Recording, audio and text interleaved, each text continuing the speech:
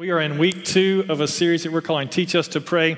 And very simply, we're trying to learn to be better at praying. I don't know if you've ever felt like you've said prayers and they weren't heard, or maybe you felt like there was a lid on your prayers, or your prayers never reached the ceiling. We've got lots of things that we say sometimes about prayers that seem to be unanswered. But I think all of us, if given a choice to have better prayer lives and see better results from our prayers, we would probably most likely do whatever we were told to do if we knew that would be the outcome. And so this series, we're just trying to look at some simple, really instructions from Jesus on how to pray better, how to get better results from our prayers, and how to have a more effective prayer life. Kind of our theme verse for this series is found in Luke 11, verse number 1. And it says, "One day Jesus was praying in a certain place, and when he finished, one of his disciples said to him, 'Lord, teach us to pray, just as John taught his disciples to pray.'" So we see here that Jesus is praying, his disciples see him praying, and apparently there's something different about the prayers that Jesus prays than the prayers that the disciples pray. See, the disciples, most of which would have been Jewish, and they would have grown up learning to pray from a very young age. They would have said hundreds and thousands of prayers in their lifetimes, but when they got around Jesus and saw him pray, it just seemed different. And something inside of them said, I want what he has. I want to be able to pray like him. And maybe you've experienced that. Maybe you've been around people who say prayers and you're like, I want to be able to pray like that. And so that's what this series is all about, is how Jesus responds to that question. Many of us have experienced kind of that moment in life or in a situation where we try something that we've seen other people do or that we've heard other people have done, and we get completely different results, and we're like, so what's the secret? Like, what are you doing different from me? Because I feel like I'm doing the exact same thing that you're doing, but different outcome.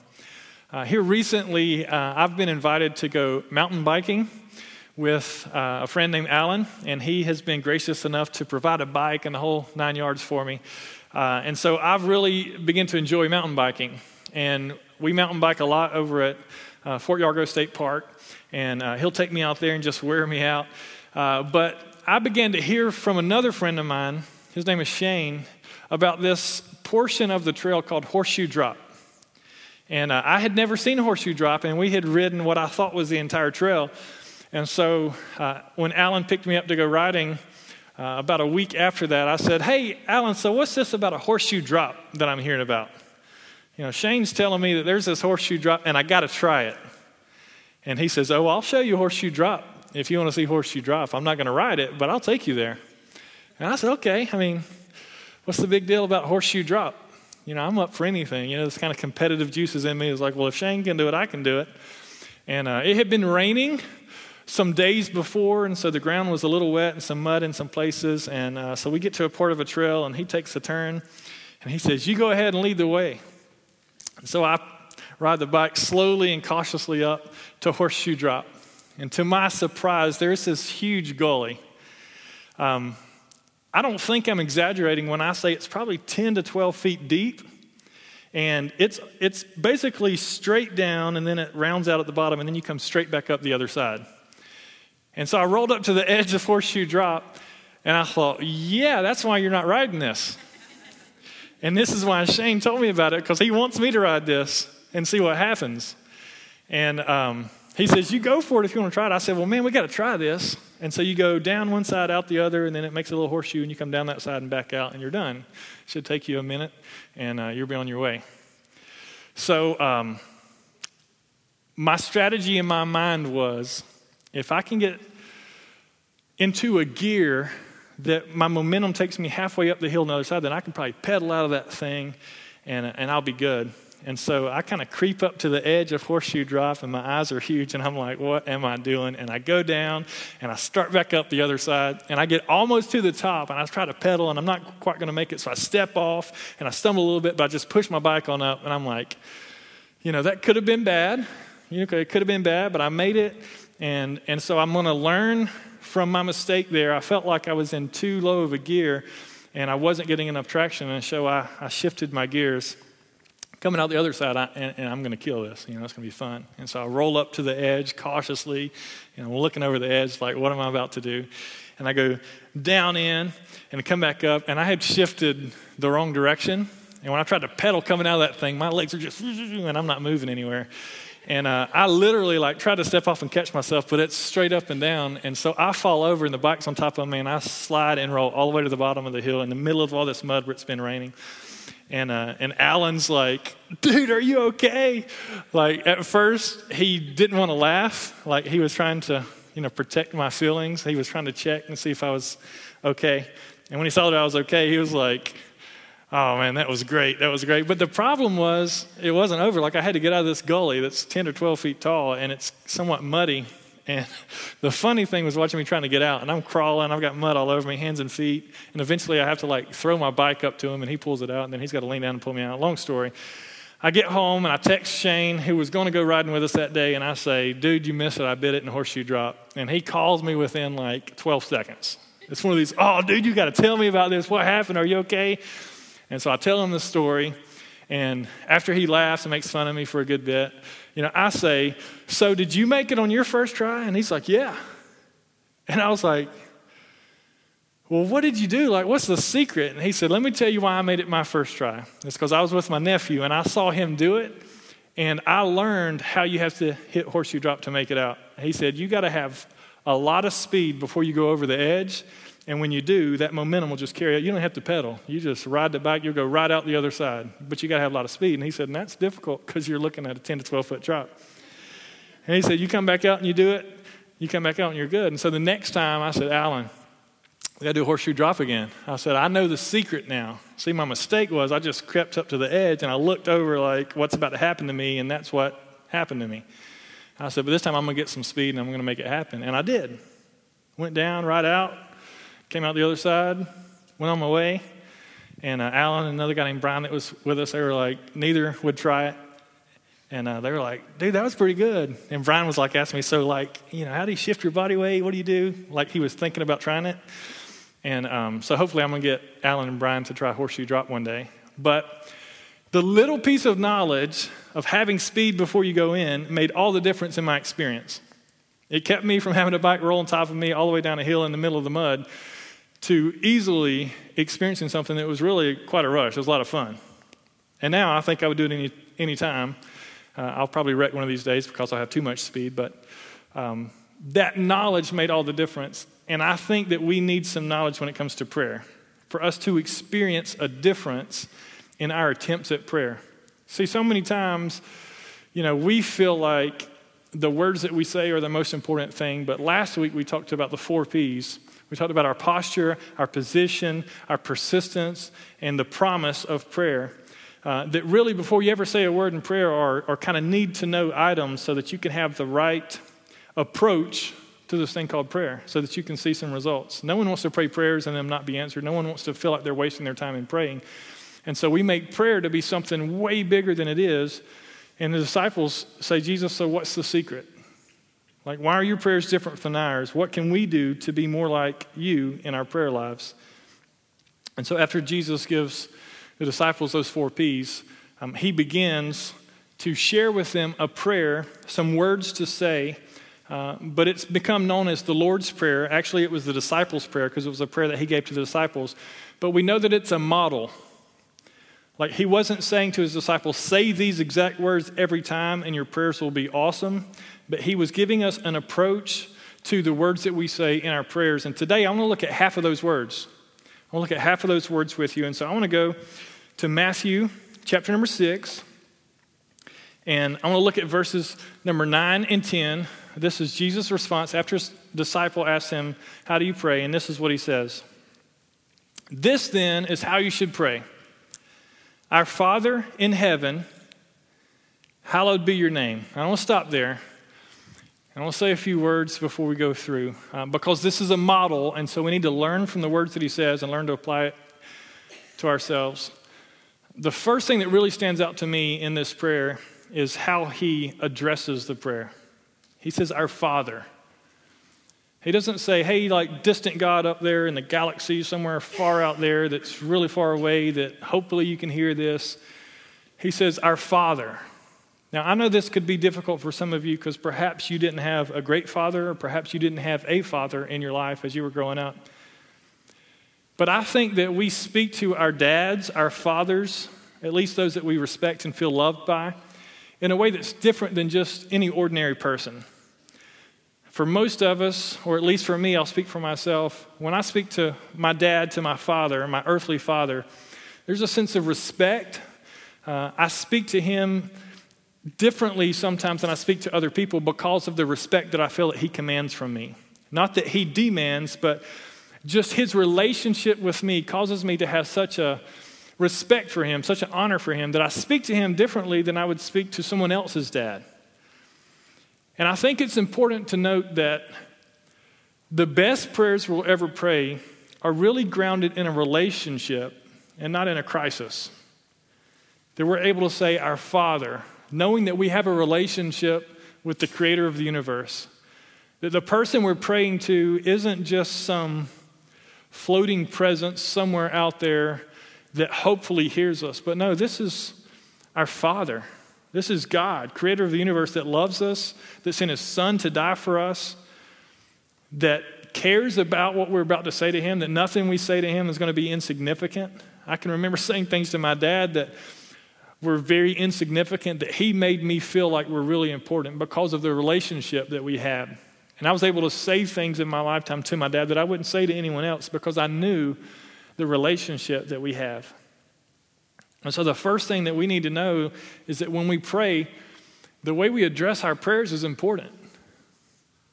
Not this token salutation, our Heavenly Father, or however it is we start all our prayers, but just really centering our mind around, hey, I'm about to talk to God.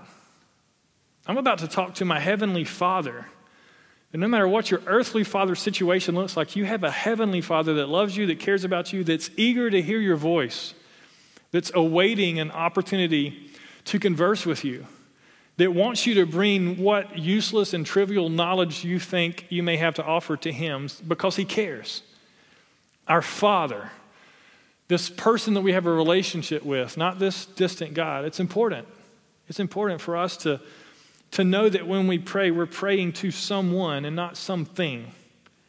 It's not just this, we throw this prayer out to some random God. No, this is our Father. And I think until you have that relationship, or until you embrace that relationship, or until you really see the potential in that relationship, it's difficult to say effective prayers because in your mind, you're kind of talking to someone that may seem abstract. Because you can't see God physically. You can't hear God's voice physically all the time, though some people have. So you have to have this faith in this relationship that you have with the creator of the universe. I had a student when I was a youth pastor that brought me this bumper sticker. And I put it on a guitar case that I had at the time because I thought, that's pretty cool. I was really young. I was just out of college. And it said, Jesus is my homeboy. And I thought, like me and Jesus, we're cool. Like he's my friend, and he is. But we're not just talking to a homeboy when we pray. Like it's not just a friend that we're catching up on. It's not just some buddy that we have. This is our Heavenly Father and the creator of the universe that we should have such deep respect and admiration for. And when we have this confidence in a relationship that we have with him, then our prayers are different from the very beginning. And Jesus modeled this so well by giving us this prayer. And so after he establishes this prayer that's based not on a crisis, not of saying, I've gotten myself into so much trouble or life has happened to me and it's more than I can bear and I haven't had a conversation with my Father in years, but I really need him now. But this relationship, this ongoing, loving relationship makes a huge difference. See, everyone prays when they're in crisis. But not everyone prays consistently based on that relationship. And for Jesus, that was a big deal that was seen by his disciples in the prayers that he prayed. We all go through crises, and it's important for us to call out to God in the midst of those. But if that's the only time we ever talk to God, then there's going to be something really missing in our prayer life, in the effectiveness of the prayers we pray. And so it's important for us to establish that relationship first of all and know who we're talking to. Our Father, who art in heaven. Like, you've sent your Holy Spirit here to live with me, to lead me, to guide me here on the earth, but you're in heaven. You're in a place that I want to be. You're in a place that I long for. And I desire to be there. And so there's this hunger that we establish in our prayers. Like, you've got something that I want, and I'm coming to you as humbly as I know how, with deep respect, and I'm going to present some requests to you, and I'm going to share some things with you, and I'm going to get some things off my chest, but I'm going to have this view of you that's completely different than the way a lot of people pray, and probably the way the disciples were taught to pray from a very young age. So our Father who art in heaven, and he says, hallowed be your name. Now this word hallowed, we don't use this word much in today's culture. But when he says hallowed be your name, basically he's saying your name it's worthy of holiness, it's worthy of respect, it's to be revered, it's to be lifted high. Basically he's saying here that there should be a form of worship in your prayer. That we have this model for us in prayer that when we come to God, we come out of a heart based on a relationship, but we come bringing worship. We come telling God how great he is and how huge he is in comparison to our lives and how he has everything that we need. And we have this worshipful attitude in prayer. So many people, they start their prayers with, God, I can't make it unless I get some more resources, or God, I can't get through this sickness, and so I need you to help me. And it's like we're coming to a God that we may not have the best relationship with, and we're like dumping our to-do list on him out the gate. Now, you parents know what this is like.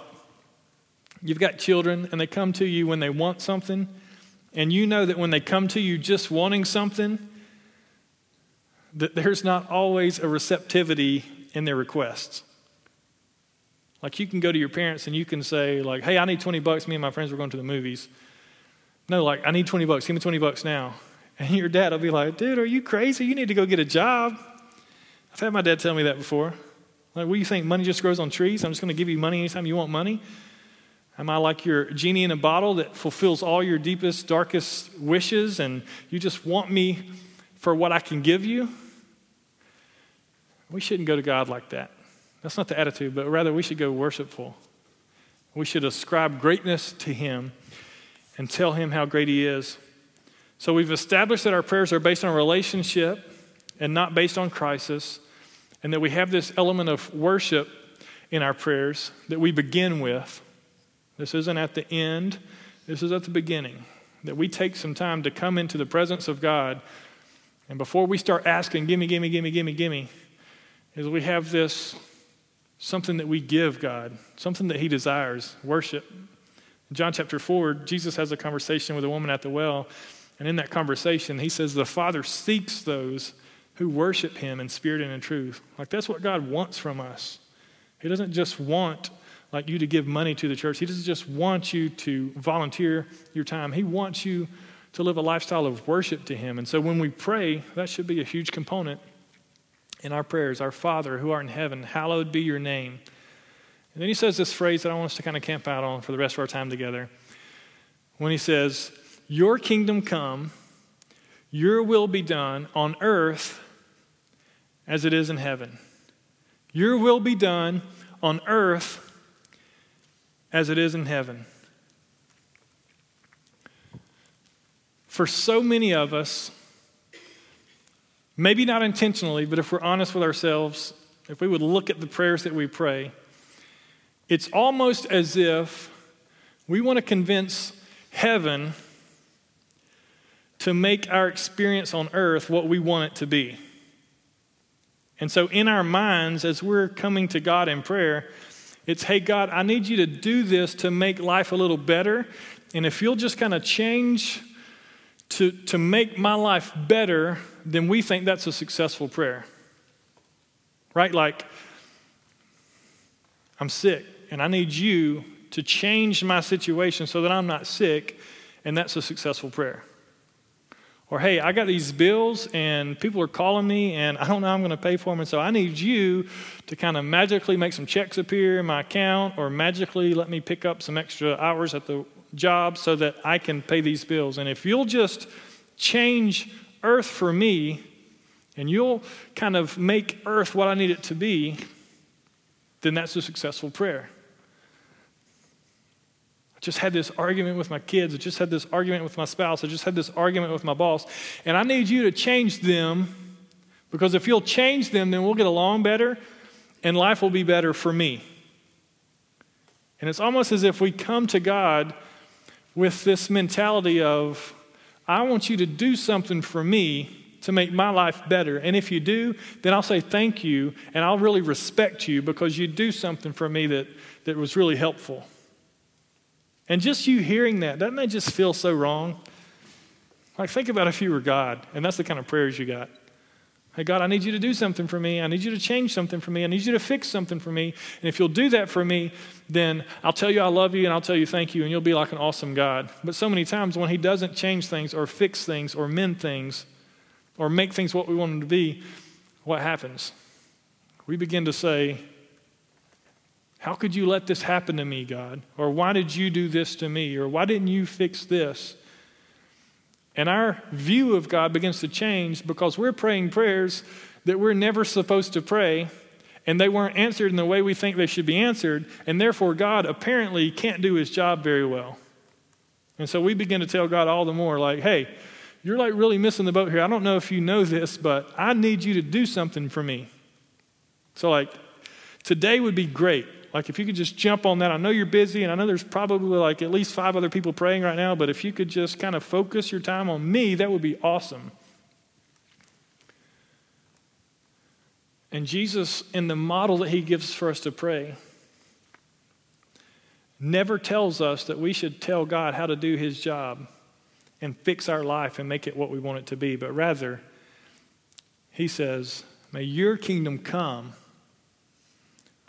Like, how about earth changes to be more like heaven instead of heaven changing to make earth what we want it to be? Your kingdom come, your will be done. Well, my prayers aren't like, hey, this is what I want and this is what I need and this is what I think you should do. But your prayers become, so what are you doing in me? And how can I change to serve you better in the midst of that? See, I think that prayer is not so much about getting what we want from God, but really discovering and embracing what God wants for us. I've had many moments in my life where life just got really hard. I was going through something very difficult. And like a lot of people, the last thing that I thought to do was, well, I should probably pray about this. And so when I got to the end of myself and I couldn't fix it and I couldn't make things right, there would always be someone in my life that would say, hey, have you prayed about this? And I would say, I really haven't prayed about this. And almost every time that I go to God, even in the midst of some of the most difficult situations I've been in, and I pray about it, even though the situation doesn't immediately change, I always leave that prayer having more peace in my heart about the situation, with a greater understanding that perhaps, just maybe, life isn't about me. And perhaps, just maybe, what difficult situation I'm going through for whatever reason is somehow going to result in God getting some kind of glory in the end. And I don't know how that's going to happen or what it looks like, but perhaps I can just kind of submit and lean into, God, maybe you're doing something in me right now. And I always leave those prayers really encouraged, even though I didn't get what I wanted necessarily. May your kingdom come, may your will be done on earth as it is in heaven. See, God has this huge plan for all of our lives. Before our days ever began, before we were conceived in our mother's womb, he knew the plans that he had for us. And he had plans for our life that we haven't realized yet. And sometimes when he's doing something in us to accomplish what he wants to do through us, we can't see the forest for the trees. And all we see is, God, I need you to fix this and change this and help me in this because I can't take it anymore. And God's saying, wait, like this is my plan. This is what I'm doing in you. This is what I'm going to do through you. And when you get to the backside of this, like, you're going to be thankful that you went through this, because you're going to have a story to tell. And you're going to have an experience where you're going to know that you can trust me and depend on me more than ever. Can't you see that I'm doing something in your life? But we don't always see that. And it's hard for us to know the will of God. It's hard for us to grasp and wrap our mind around the exact plans that he has for us in everyday life. And we get so wrapped up in the unfulfilling aspects of our life that we forget that when we pray, it's not our job to tell God how to do his, but it's our job to learn more of what he's doing in us and through us. May your kingdom come in me in this situation, as difficult as it is. Would you help me? I can remember trying to sell a condo, trying to rent a condo, trying to do anything in the world to move out of a condo because it was way too small for my wife and I and our kid on the way. And, life is just going to explode in our faces, and we'll never make it if we don't get out of this 2-bedroom condo. And for 3.5 years, we couldn't seem to get out of a condo. And I would pray, God, I know that, you created everything, all the stars in the sky, you placed there, you've named them all. Like, surely you can get someone to buy my condo. Okay, well, maybe you want someone to rent my condo. Surely you can find someone to rent my condo and I can move out. And I can just remember the frustrations in my heart. And one of our overseers here at the church one day, he said, Bronson, just maybe, God doesn't want you to move yet. Just maybe the time's not right, and maybe he wants you to learn something while you're in that condo. And when he said that, I just went to God in prayer with this attitude of, Lord, I'm sorry for being angry and disappointed in you, that I'm stuck in this condo. It's amazing when I got up from praying, just the peace that I had about the situation. There's been moments, if I'm just being transparent with you, in the last 3 years where God called my wife and I to plant this church, so that I got to the end of myself. There's been days where I haven't wanted to get out of the bed because I felt so depressed and so uncertain and so inadequate to do what God's called me to do that I've just wanted to quit and just go live life. And I've just gone to God so many times and said, if you'll just send this, if we just had more people, if we just had more money, things would be so much easier and we can do so much more of what you called us to do. I feel like I have this vision that you have for my life, but I'm not seeing it happen the way I thought it was going to happen. I thought that we would be a lot bigger than we are by now, and I thought that we would be able to have a greater impact than we're having, but it just wasn't working that way. And I can remember times just going to God in prayer, just in tears, just at the end of myself, saying, God, I can't do this anymore. You're going to have to find someone else to do this, and I'm just going to move on with my life. I've just got to have some relief from all the stress and all the pressure that I feel to provide for my family and to grow this church and to reach people like you've called us to do. I just can't handle it. And it's almost like every time I go to him in prayer, it's almost like my Father reaches down and he just wraps his arm around me. It's like he's just saying, it's going to be okay. I'm in control and you're going to make it. Just trust me. Just trust me. And I can always leave those prayers when I'm just at the end of myself with a peace that maybe God isn't doing what I want him to do right now, but maybe I can allow him to do what he wants to do in me. And he's teaching me things, and he's giving me experiences that are going to ultimately have great impacts on the rest of my life. I believe that. So my question for you today, and for all of us really, is, have you prayed about it? That situation in your life, that circumstance, no matter how difficult it may be, have you prayed about it? And is your prayer simply Lord, change this because I want you to, or is it, whatever your will is for my life, even if I don't understand it, I want that.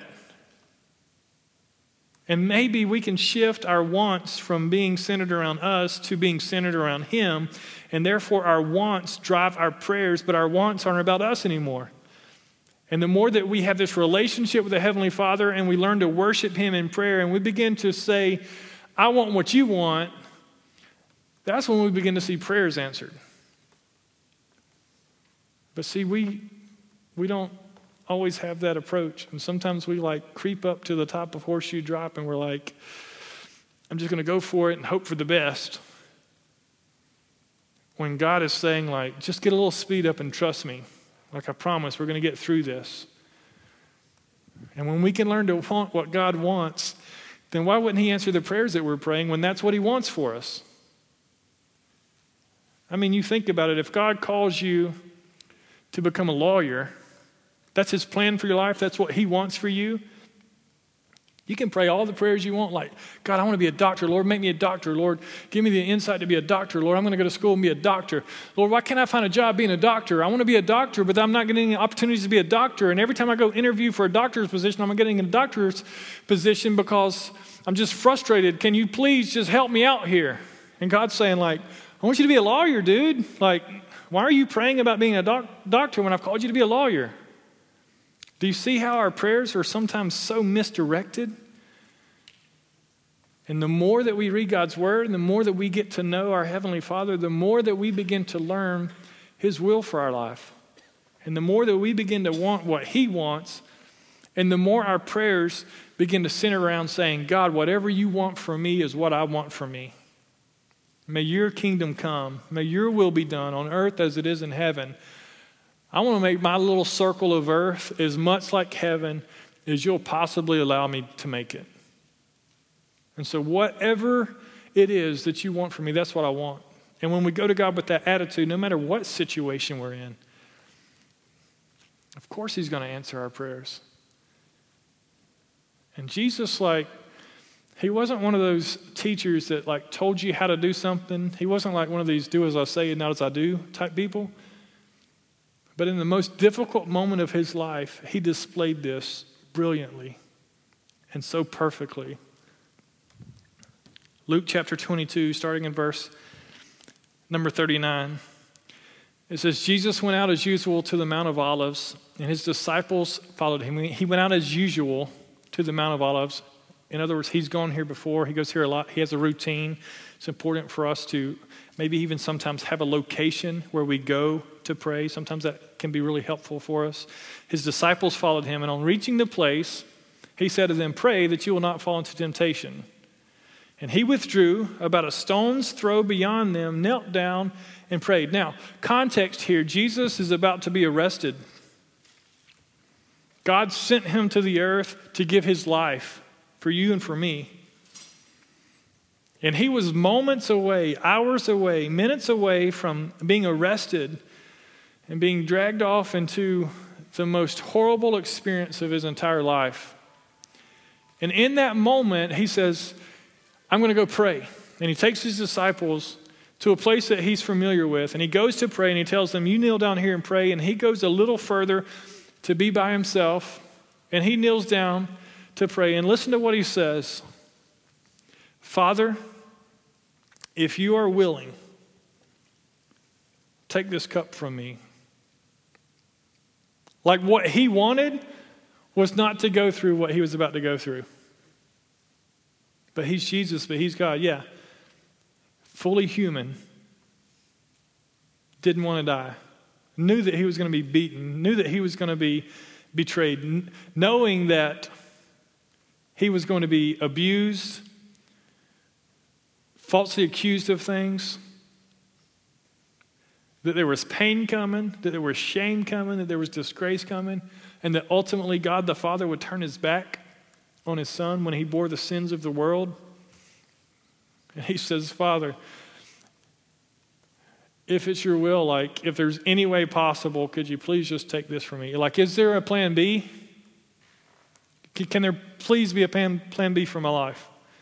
Let's just kind of figure, we're God, together we can figure this out. I'm going to, we'll call down some angels and we'll rearrange some things and I'll get someone else to do this.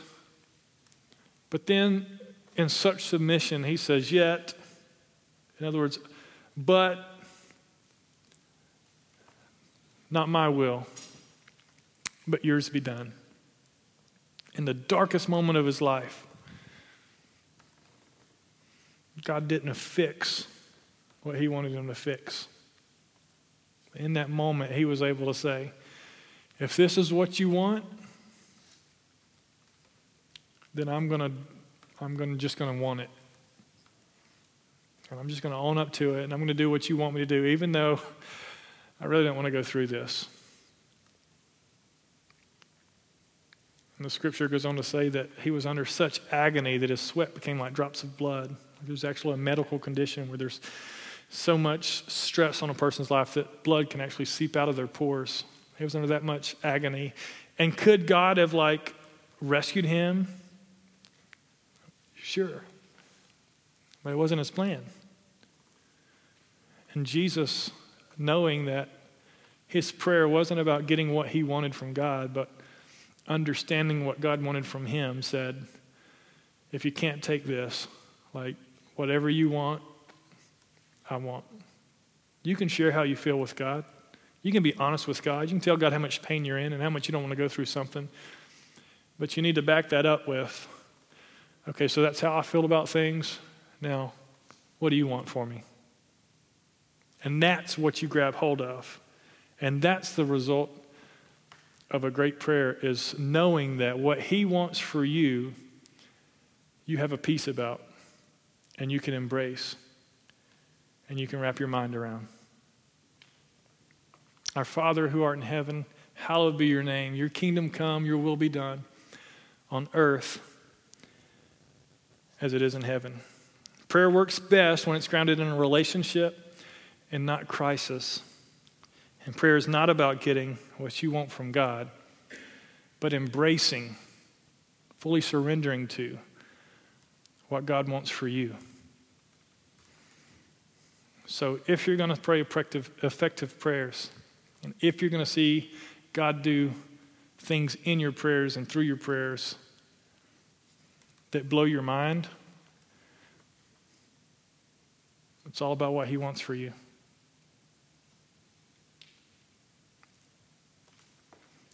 And here's the thought that I just want to leave you with, because I believe there could be people here today who, truth be told, they don't have a relationship with God. That they don't know God as their Father. That they haven't begun a relationship with him. And so from the very onset, the prayers that they pray are really misguided and misfocused, because they're talking to someone they don't know about something that they don't understand. And they're expecting something that they're probably not going to get. And I was just thinking about this moment in this worship experience and how we were going to end our time together. And I just have been praying this week for whoever may be here that may be far from God. And I just want to tell you that without a relationship with God, if you want to pray effective prayers, you don't really have much of a chance. That's the foundation of what you want. And God isn't some cosmic force. He's someone you can know. And he loves you so much that he sent his son to die for you, to give his life for you, so that you could experience new life in him, that you could receive hope in a hopeless world. And so here's what I want to do. I want to give you an opportunity, if that's you today, simply to respond to that feeling that you have right now, where God's Spirit may be drawing you unto himself, and you may realize more than ever, I really don't have a relationship with God, but I need that, and I want that.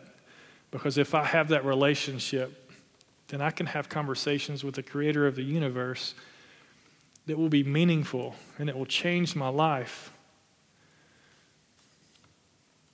So real simply, if that's you, nothing to embarrass you or call you out or make you feel ashamed.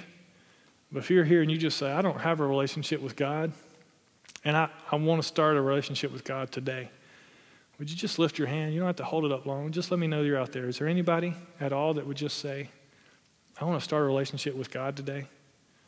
I know people are looking around and you're like, aren't we supposed to close our eyes and bow our heads and I can do this in secret? But I just feel like there's someone here today that doesn't know God. And if you want to, you can. Let me lead us in a prayer as we end our time together. And if that's you, and maybe you didn't even raise your hand, or maybe you did and I didn't see it, and you want to know God, then you can start a relationship with him today. I want to lead you in a prayer. You can just pray these words silently in your own heart. And you can ask Jesus to come into your life, and you can begin a relationship with him today. Let me lead you in a prayer.